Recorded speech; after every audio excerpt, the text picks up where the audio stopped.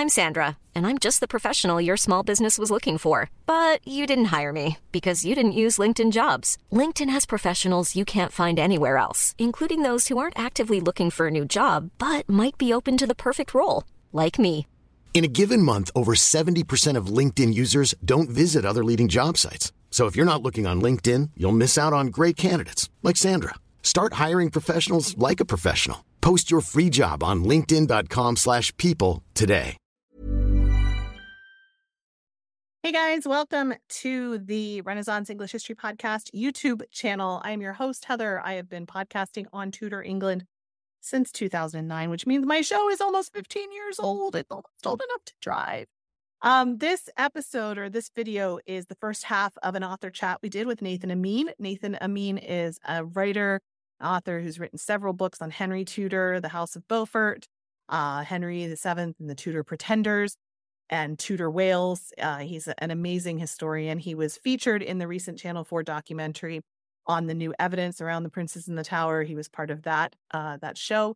And he's here to talk about his reading of the evidence and what he thinks about the Princes in the Tower. So this is actually the first half of the talk. I'm starting to do more of these author chats for members of the channel and also my Patreon supporters. But since you're watching here, it would be easier to just become a member here. If you want to be part of them live and listen to the full episodes and join in the chats in the future live, you can just click join here to join my channel. That'll get you access to extra episodes, all kinds of extra cool perks like that. My cat has come to say hello. This is Fred. Hey, Freddie. So thank you to Nathen Amin for coming to the channel. You should definitely buy his books. Check out his books, nathenamin.co.uk. I'll put a link. I first found Nathen when I was planning the 2017 Tudor Summit, 6.5, almost 7 years ago now. And somebody said, you've got to talk to this historian, Nathen Amin. He's got some new research out on the Beauforts. I was like, ooh, I want to know about that. And so I met him and he's just such a lovely person. He's just such a lovely person. And yeah. And that Tudor Summit then turned into TudorCon. So Nathen Amin has been part of it from the start. One final super quick note. I do have about 100 copies of the Tudor Planner left sitting in my living room after we sent out the crowdfunding one. This is the 2024 Tudor Planner. If you want to Tudorify your 2024, this is what it looks like. That's Christine de Pizan on the back, who wrote the book, The City of Ladies, which advocated that women can be educated. Crazy idea. This is the weekly layout, has a habit tracker, lots of room for writing notes and things. The monthly layout. Anyway, you can see photos of everything, a video of everything, stickers at tudorfair.com, which is my shop, tudorfair.com. They make a great gift for you or the Tudor file in your life. Thanks so much for watching. Let's hop right over to Nathen Amin. Nathen, I'm so glad you're here. You have written some fantastic books specifically on the Pretenders, right? And you Tudor Wales, and the Beaufort family. Your books are fantastic. And you've been doing things with me and the TudorCon and this whole world for a while. And I've watched you get huge and blow up and it's just really exciting. Yeah, no problem. Thank you for having me. I think you probably were one of the first people to give me a platform. So I'm always going to come back to you. Don't worry. So what do you think about this? What's your response? You were on the documentary. They didn't give you quite as much face time as I would have liked. But they didn't.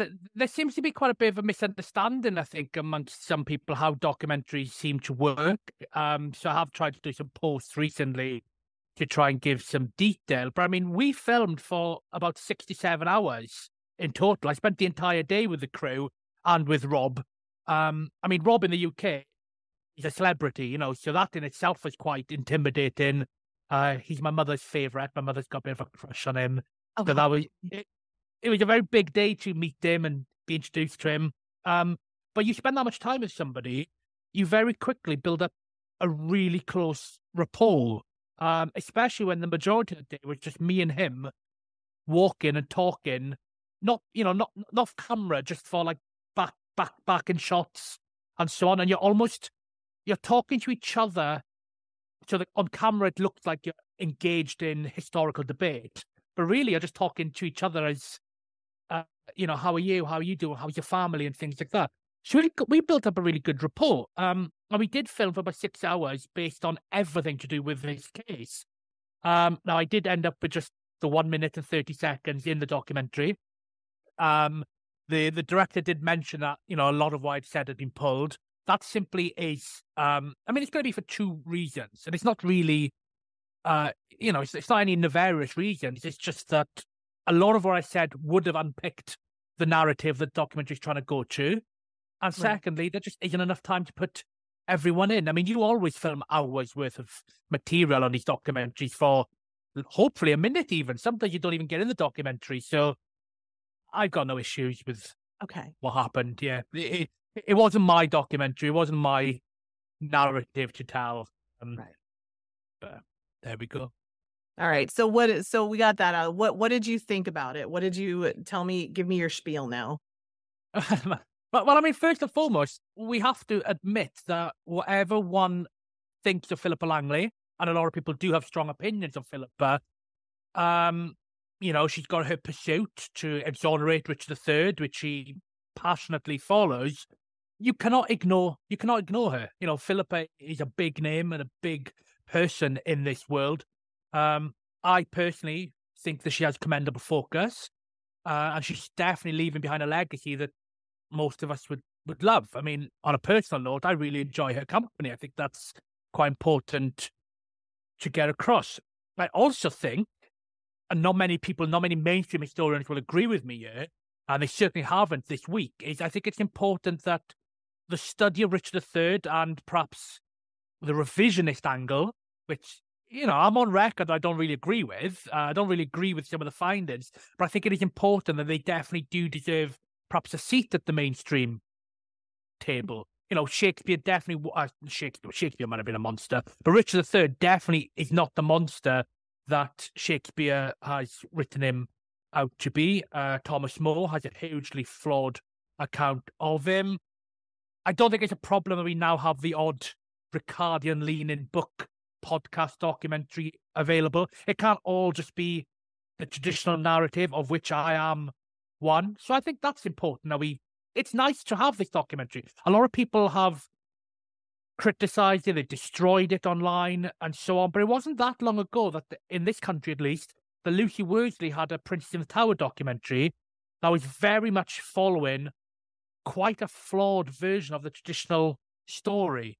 So you're just now equaling up the narrative. So I think it's good that they've done this documentary. I think it's good that they've done this book, which I've nearly got to the end of. Do I agree with the conclusions? Do I agree with the findings? I mean, no surprise, but no, I don't. But it's not. I don't understand why it's a problem that we've got this theories and this version of history thrown into the mix. Right. It's got to be expected from their point of view as well that this is going to be critiqued, and it has been critiqued quite harshly in many cases. I'll probably do a book review at some point, so I might throw my thoughts into the mix. But it's interesting. Anything Prince in the Tower that reaches this wide an audience is brilliant. I mean, in the UK, this documentary got viewed by 1.3 million people. It's insane that we've got a documentary that's reached that wide an audience. Obviously, I don't think perhaps it's had the reactions the Ricardians would have liked, but it's definitely done wonders for me and my history and my book sales. I've got to be pleased about that. So go on, Philip. Go on, Philip. Definitely. There's all opinions, not all, but lots of opinions start out unpopular, and we have those discussions, and a lot. It's not necessarily all on this side. It's not necessarily all. Richard III was not a monster, and he did a lot of really good governance that we were finding out about now, thanks to people like her and Matt, and then all of that. So there you go. But let's just talk really quickly about what the traditional. You're talking about this traditional view. For people who don't know the traditional view, the 30-second Richard killed the princes. That's like the quick. Yeah, 1483, 9th of April, 1483, Edward IV dies. He leaves behind 2 children. Richard III takes custody of the children, and suddenly it is declared that the children were illegitimate. They've been deposed. Richard III takes the crown for himself. Some would say he usurped the crown. Some would say he was offered the crown. The great division in this period. But then by the end of that summer, the princes are placed in the Tower of London, and they have disappeared. Traditional narrative is that they were murdered at the behest of their uncle Richard and buried beneath a stairway in the Tower of London. Now, that is the hardcore traditional story, and many of us veer off from that basics. I mean, I don't think they were buried beneath a stairwell. I think they were killed, and I do think they were thrown in the Thames. Other people think they weren't killed at all, or perhaps they were killed by Henry VII, the Duke of Buckingham, the Cookie or Margaret Beaufort, somebody else gets thrown in there as well. I purposely did not mention her name. But yeah, you know, so that is the basic gist of the traditional narrative, and it's a very compelling argument. You know, the boy's uncle has captured them, thrown them in the tower, and they've disappeared. I mean, you know, Occam's razor straight away is flashing there. And at the time, people were wondering what happened to them, right? Like so if he knew what had happened to them, or if he knew that they were alive, one would think he would bring them out and say, they're here, you can stop talking about what happened to them because they're right here. Yeah, so it's very interesting. So, like, there's arguments from like a Ricardian viewpoint that Richard III did not display the boys because he had let them slip away abroad to live out their times or to come back as the pretenders. Traditionalists would say that the reason he didn't display the boys is because he had killed them, and therefore he couldn't display them. Going back to the Ricardian side, surely if you kill the previous king, the whole point is you display it to stop any rebellions.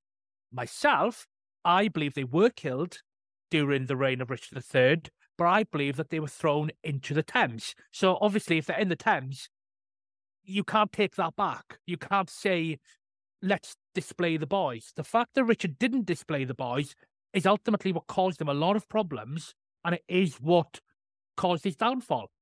Henry VII, when he becomes king, he learns a valid lesson there. He does take Edward, the Earl of Warwick, into custody, but he keeps him. And when a rebellion kicks off later down the line, he's able to display Edward, the Earl of Warwick, to try and take a lot of the steam out of the rebellion. I personally just think that Richard couldn't display the boys because, you know, they were at the bottom of the river somewhere. Why do you think that? I'll tell you why I think that. It's because I've watched so many mafia movies. It's the obvious thing to do. If you kill somebody, you don't hang on to the bodies. You don't bury them in your back garden. You get rid of them. Now, the historical source that I have that suggests this is a Welsh chronicle was written about 50 years later. So already some people will be saying, well, 50 years later, that's not near contemporary. Hey, we take what we can get in this period. But this Welsh chronicle does account for that the boys were put into a chest. They were taken out to a part of the Thames estuary called the Black Deep, which is just where the river starts to meet the ocean. And they were thrown overboard. And nobody apart from the guy in charge of that chest knew what was in the, what was the cargo taken. It just makes so much sense. I mean, again, look at the modern mafia. They're burying people in lakes in Nevada and so on. That is exactly what you're going to do, and it answers why nobody has ever produced any bodies. I know we have the urns. I find that theory completely discredited. I think it's so unlikely the bones in the urn are the boys, and I think if we ever do get DNA testing and science is able to actually do this testing, it's going to show very quickly that they're not the boys. But you're not burying them 10 feet deep in the Tower of London. It's quite an absurd, non-realistic theory for me. Interesting. Okay, so I know you have your stuff you want to talk about, but I want to also ask you about going through the different documents that they lay out in the documentary and what you think of them as sources. And it was my thing as I was watching it, I just kept thinking, well, yeah, maybe that is from the time period. Maybe maybe it does refer to Richard, the Duke of York. But of course, because he was pretending to be, he's not going to then sign it Perkin Warbeck. So the fact that it's signed Richard, like that doesn't tell me any, like that's part of the conspiracy. So I don't know, like I wonder what your take is on all of these different like receipts and the four, I think there were 4 documents that they lay out, and we can start with like the receipt for the munition or the mercenaries to be given, and then some of the other things later. But like, what kind of overall, what do you think about these things? So, I mean, Dr. Helen Carr did a really good tweet last week where she said something like, one of the hardest jobs as a historian is to be aware of your own bias when dealing with evidence. And the first person you need to critique is yourself. Now, obviously, that can be taken to, Philippa and the Richard III Society, where they are obviously not perhaps dealing well with their own bias. They have gone into this wanting to find the evidence. They've gone in wanting to find answers. But on the other side, I'm a natural skeptic to this. So I'm also dealing with my bias. Anything they've presented, I don't want to believe it. Somebody is skeptical. So we're having to deal with all of that first of all. I think the Missing Princess Project have said that they spent 7 years of this investigation doing intelligence gathering, and they have now proven that the sons of Edward IV, the Prince in the Tower, have survived the reign of Richard III. That is a big, big, bold statement, and I don't think it does stand up to scrutiny, my own bias, etc., notwithstanding. So, I mean, yeah, you mentioned that document that's signed by Richard of York, Richard of England, first and foremost. So I think there were a couple of documents at play. One, we've got what they call the Gelderland document. It is it's a witness statement that's presented to show as proof of life that Perkin Warbeck was in fact Richard of York. And that's because this is a 4-page document, basically a biography. It's detailing what happened to him. And there is some glaring issues with that, first of all. I mean,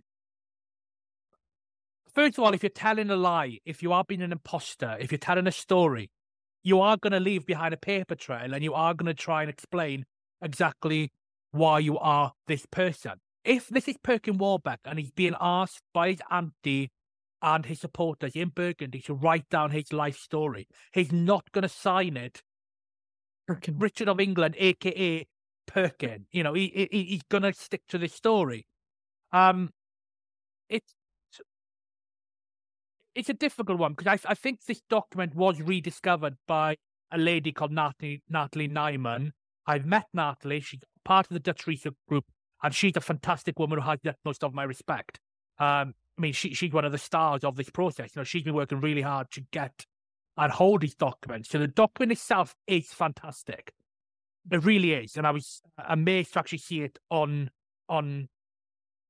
parchment, on screen. But this isn't new information. The fact that there's a document giving a biography of somebody in the name Richard of England, we already knew that, because at the same time period, we have already the Dendermonde letter, which I've written about extensively in my book, which came out a couple of years ago. It's just a biography. Now, this new letter, the Gelderland document, is a little bit more detailed, and it has a few more names, which is definitely interesting, because now we can go down and try and look to find out who some of these people are involved in it. But at the end of the day, it still isn't proof of life that Richard of England, Richard of York, was signing this letter. It's just that we know that somebody who wanted us to believe they were that person has signed that letter. I mean, the fact you have a letter that says Richard of England, which they're passing off as proof of life. In 1991, Diana Klein wrote a book literally called Richard of England, with a signature on the front of the book. So again, it's not new information.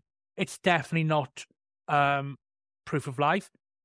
We have to question the story told anyway by Perkin Warbeck / Richard in the story.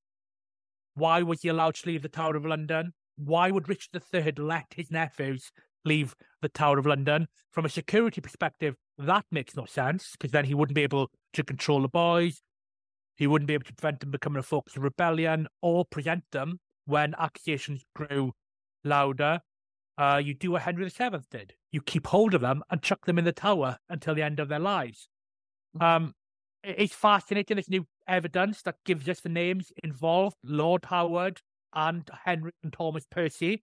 But by the time this document is written in 1493, all are dead, conveniently, so they can't be questioned.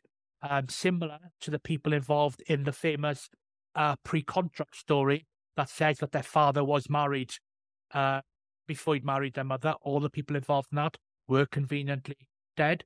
But more importantly for me, the story is that Perkin Warbeck / Richard claims in this document that they were taken out of the Tower of London and sent to France to live. Now, why the hell would Richard III send two of his nephews to his enemy to live amongst his enemy when they were already plotting to send another pretender back named Henry Tudor? If the French know that they have two Yorkish princes living amongst them, they wouldn't have sent Henry Tudor across the water to invade. They would have gone, well, let's just use the real princes. So I think that document, which is issued with the claim of it being decisive evidence, not decisive at all. We just know somebody signed a letter called Richard of England, which you would. Yeah. So one thing that I just came into my head, like a Ricardian might say, well, he'd already made them, God, I'm having a brain issue. Illegitimate, that's the word. He'd already made them illegitimate, so he didn't necessarily need to kill them. So that's why maybe he would let them go. How would you answer that? Very simply, when you're made illegitimate, it's just a piece of paper. It means nothing. It can be reversed by any parliament. During the 15th century, we had Henry IV, Edward IV, Henry VI, the second time around, and Henry VII all become kings while subject to a parliamentary attainder. They simply became kings and then reversed documents. And obviously, as shown, look how easy Henry VII ultimately reversed the prince's illegitimacy. That is irrelevant. It doesn't matter. They were, regardless of whether he made them illegitimate or not, they were always going to be a threat to Richard III.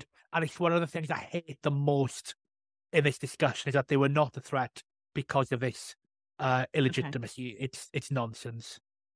Elizabeth I was illegitimate. Mary I was illegitimate. Like there we go. Yeah, I mean, but I never say them because they were going past my time. Right. But yeah, exactly. It doesn't matter, basically. Yeah. Okay. I just wanted to put that out there because I could imagine somebody saying that in their head. So, and then there was this receipt that was another piece of evidence that was given, and that then leads into the coronation in Dublin, which I was really confused about because I thought Lambert Simnel was pretending to be Edward VI, and that's like why Henry brought him. I'm really like confused about that whole timeline because they seem to make it seem as if it was Edward the Prince, and I thought it was Edward Warwick, Duke of Warwick or Earl of Warwick. So yeah, can you set me straight on that? I'll try to. Right. Okay. So first of all, let's look at this proof of life that has been discovered. They're calling it the Lille receipt. It's basically an incredible find by a chap called Albert of the Dutch Research Group. It's exactly what it's called. It's a receipt found in Lille, dated to I think December 1487. It's a payment for 400 pikes to be provided for the invasion of Margaret of York's nephew. And in the receipt, that nephew is called the son of King Edward. Now, that would suggest it is Edward V, the missing prince in the tower. I believe this document is completely authentic. I believe, it's not a forgery or anything of the kind. And it is hugely compelling. If you take this document by itself, you're going to go, well, that's surely proof of life that Edward V was living 4 years after he disappeared. But. First of all, there's evidence during this time of pretenders, of claimants to the throne being misidentified to make them seem more important. In 1484, Henry Tudor was in France. and he was trying to become the King of England. The French wanted to make his claim look more important and better than it was. So they started calling him the son of Henry VI. Now, Henry Tudor was the nephew, the half-nephew of Henry VI. And he had no blood claim through Henry VI. But the French wanted to call him a son of Henry VI because that would make the French give more money and more military to them. But it's absurd. It's nonsense. And everybody knew Henry Tudor was not the son of Henry VI. So they very quickly dropped it. It was ridiculous. Could something similar have been happening here? There is clearly an imposter or somebody in Burgundy at this time wanting to invade England, or his supporters are putting him forward to support England, invade England. Would it have been better for them to have called him Edward V, the son of King Edward, rather than one of his other nephews? So I think the little receipt is brilliant, it's compelling, but it can be explained away very simply. Now, the major reason it can be explained away is because of the context of this period. So, which brings us around to why you're confused about what's taking place in Dublin. So, the Lambert-Simnel affair, the Lambert-Simnel invasion, the traditional story, which I still think stands up, is that Henry VII has a legitimate Yorkish prince in the Tower, Edward the Earl of Warwick, a cousin of the princes in the Tower. Now, in 1486, there is a small rebellion against Henry VII, led by the Stafford brothers, and they are going around waving the Warwick family banner, and they're chanting Warwick, Warwick in the streets. But nobody joins them. Nobody's interested. They haven't got a leader. They haven't got a figurehead. Warwick's in the Tower of London. The rebellion fell apart. A couple of months later, 1487, there are now rumours that this conspiracy has started up again. There are people attacking some of Henry VII's men, servants, in the streets, shouting out the name Warwick, Warwick, Warwick. And now, Henry VII hears that this conspiracy actually does have a boy at the head of it who's claiming to be the Earl of Warwick. So there's that, first of all. We have evidence during the time of how important the Warwick name was. The conspiracy now leaves Oxford and it crosses over to Ireland, and Dublin specifically. Why Dublin? Well, the Earl of Warwick's father, the Duke of Clarence, that idiot, allegedly got drowned in some wine, he was born in Dublin. So when a rebellion, a conspiracy turns up in Dublin and they say to the Irish, we have the son of your Clarence. He is the real claimant to the English throne. The Irish very quickly go, we're all in. We're going to crown him. Of course, we love Warwick. We love Clarence. We're going to take down the English king. Go back to London. Henry VII parades the real Warwick around London. He goes around to all of his men. He takes him to St. Paul's Cathedral. He goes, behold, this is Warwick. So the conspiracy falls apart in England straight away, but it doesn't in Ireland. So a few things at play here. Why the hell is Henry VII parading the real Warwick if we're now supposed to believe that this imposter boy was not pretending to be Edward of Warwick, he actually was Edward V? That doesn't make any sense, because why parade Warwick? Why do we have English sources at the time and Flemish sources abroad all saying that this conspiracy was in the name of a son of Clarence? Why do we have no other evidence whatsoever apart from this receipt to show that this conspiracy was in the name of Edward V, not Edward of Warwick? And finally, we are asked, why would the Irish crown a boy in Ireland, which is surely a great crime against their religion, to crown an imposter?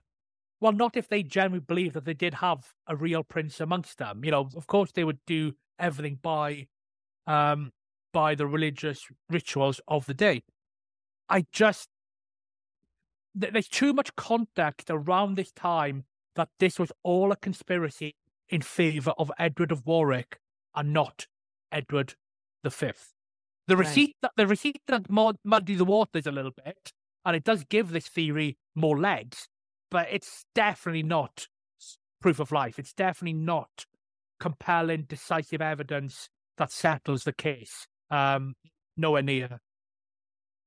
Yeah. Also, like, could it have been a typo? Like, that's it. Like, I'm thinking who wrote this? Like, it's an accountant, it's a person in accounts. Maybe they were just like, I could imagine them sitting there at their desk with their pen or their scroll, obviously, and like being told, okay, write this receipt out for this and it's for this. And okay, I'll write a receipt, and like not even necessarily knowing. Like, is that a thing that could have happened? Yeah, I don't see why. I mean, very famously, Margaret Beaufort, when recording the dates of birth of one of her grandchildren, the future Henry VIII, the certain Henry VIII, in her book of hours, she got the year date wrong. I mean, these people get things wrong, and they don't have Tipp-Ex, they don't have erasers. It's a lot more difficult for them to erase it. It could just be a misunderstanding. It could be what I said earlier, that they were actually trying to bolster the imposter's claim by saying he was Edward V. We simply don't know, which means it's not proof of life. It means it's not decisive if all of these things can be explained away. I think for this theory, it takes a lot of faith to believe that Edward V survived 1483. He existed for a couple of years abroad. He managed to go to Ireland in 1487. He invaded England, roughly around 16 years old at this point, and then we're asked to believe that he fought at the Battle of Stokefield in 1487 against Henry Tudor's army.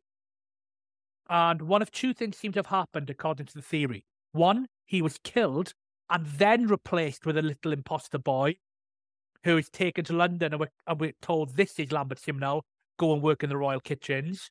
Or who was allowed to live out his days in Somerset as a chap called John Evans, which is one of the other latest theories of his survivor. I mean, you're asking us to believe a lot there. It doesn't mean it couldn't potentially have happened, but surely the most obvious thing that happened is the traditional story, which is there was an imposter boy created by a little cabal to pretend to be the Earl of Warwick, who was in the Tower of London and was the real Yorkist heir at the time. So I know we're at past, and I want to be mindful. I said this would take about half an hour, so I want to be mindful of your time. I just wonder, can you tell me why do you, and then I also want you to plug your books, but can you tell me why you think people have why this moves people so much, so long after? The amount of emotion that people have invested in this, why do you think that is? Nobody wants to believe that children were murdered. Obviously, the whole Richard III thing is very emotive, first and foremost. I think that Richard III, Cardianism, etc., has been driven mainly by people being attracted to an underdog of history, which is ironic because the real Richard III was anything but an underdog during the time. But, people have their interest in Richard III for their own reasons, and obviously it extends to the case of Princes in the Tower. It's a whodunit. It's a murder mystery. It's the greatest mystery we have. It's up there with Jack the Ripper, possibly JFK, depending if there's any documents relating to that have yet to be released.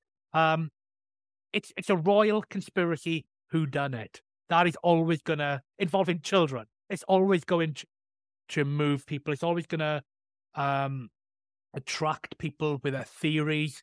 I mean, in modern times in Britain, we did have the disappearance of a little girl called Madeleine McCann. And to this day, we don't know what happened to her. And there's still, there's a lot of theories and a lot of research and a lot of fake sightings and false sightings regarding the little girl. We don't know simply what happened to her. It's a bit of a cold case itself. This is just adding all of the elements of history, emotion, and it's never going to be solved, regardless of what we want to call this latest revelation as this case solved. It's not ever going to be solved, which is only going to ever fuel the discussion. It's why we're here talking about it now. Yeah, for sure. Okay, so you have a really great book on the Tudor Pretenders. That's like a really good, I mean, all of your books are great, but where else can people read your books? Tell me, plug your books. Plug my books. Okay, so currently, yeah, I think Henry VII and the Tudor Pretenders is the book that's at the moment getting a bit of the attention. I do know it's on, for the American listeners, it's on the Barnes & Noble website, so I think it can be delivered within America. And it's on Amazon. And it's on Amazon, and it's on bookshop.org. And it does seem to be a bit of a stock issue at the moment. So if you look at Amazon and it's not there, please don't give up. Please do go to an alternative website and continue your pursuit of my what did you call it? Wonderful book. Oh, and like I said, my book has caught a lot of interest at the moment because my job in that book is not to tell you if Warbeck and Simnel are real or not. I have my own opinions and I put across the case. But it's not my job to really tell you who they were in this book. It's to tell you what happened. It is a tale from 1483 to the end of Henry VII's life. It features invasions, conspiracies, murder, heartbreak. It's got everything because a hell of a lot of things happened during that 20-year period. And it's just a fascinating story. I mean, there were invasions, there were battles. It features the whole Margaret of York and Warbeck over in Austria trying to get the support of Maximilian and so on. And I think I'm trying to pitch it at the moment as being, if you should definitely read Philip Langley's book. I'm a huge proponent of doing that. I think it's an admirable read. I mean, I'm definitely impressed by how methodical it is and the chronological layering out of sources. As a study guide, her book is it's invaluable. But also, to understand your own argument, you have to read widely and scrutinize accounts that hold opposing views. So I am saying at the moment, by all means, everyone should read Philippa Langley's book. You should also read my book. If you are anti-Ricardian, read Philippa Langley's book. If you are anti the traditional narrative, read my book. Read them both. They're going to complement each other greatly. And for that matter, Matthew Lewis's Survivor of the Princess in the Tower. Yeah. Or in fact, all of the books on the Princess in the Tower. You've got to read them all. You can't just read one book and think that's done. Read widely, confront your bias, expand your knowledge, and hopefully I'll make some money to feed my cats. There you go. Man, I love it. People getting educated and your cat's being fed. You can't argue with that. They need the fancy food too. They need the good stuff, not Sainsbury's brand. Yeah. You got to give them the fancy Marks and Spencer stuff. Over here, they're called Dreamies. I think somebody said in America they're called Temptations, maybe. Temptations, yeah. Yeah, you got it. The cats need some Dreamies. All right, we had one chat here by Mary. Hi, Mary. She said, Nathen, I read both of your books. They were great. Any new book in the future? Yeah, I finished my next book, which at the moment might be my last book. I'm in a semi-retirement at the moment because I've run out of things to write about. It's called The Son of Prophecy, The Rise of Henry Tudor. It will again cover the Princess in the Tower. It's basically a 300-year epic covering the Welsh Tudor family's rise from North Wales, from being Welsh rebels to English kings. If you like my House of Beaufort book, it's same deal, but the other side of the family tree. And I think it's good. Awesome. It's covering, Owen Tudor, the Welshman who got a queen, Jasper Tudor, hero of the Wars of the Roses, Henry Tudor's time in France, in exile, and how the hell did he become King of England? So, I think it's going to be a good one. And in theory, all three of my books will then end up as being a bit of an unofficial trilogy. I've got the Beaufort family, I've got the Welsh Tudors, and then I've got Henry VII's reign in the middle. So I'm looking forward to that. Next July, that'll be out. Oh, awesome. Well, I hope it's not your last. I need ideas. I don't know what I've got at the moment. You know what I wish you would write about?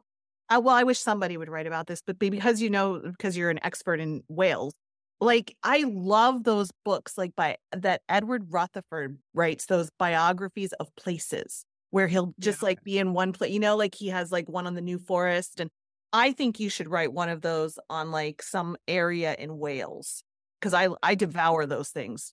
The problem with Wales is that we might have one major event happen and then nothing else happens for hundreds of years. Well, that's okay. That book on the New Forest, I just finished. Well, I didn't read it recently. I don't know. It skipped 600 years of one place. So anyway, you just maybe some historical fiction could be in your future. Yeah, maybe. I have penned a couple of paragraphs in the last couple of weeks of a fiction book. Like I've got a really great idea, but fiction is a whole different thing, and I can see the idea in my head. It's just having the talent to even or the planning to try and make it unfold a little bit. But who knows? I'll get bored eventually, Okay. So, and the cat need more dreamies. Yeah, I'll get bored eventually, and then I'll have to start writing because there's only so much. I'm in my reading phase at the moment. There you go. Yeah. There you go. All right. Well, Nathen, thank you so much for taking the time. Thank you to Dina and Mary for showing up, and buy Nathen's books. That's all I can say. So thank you. Thank you very much, everybody. All right. I appreciate you so much. We'll talk soon. Have a good holiday season. Bye.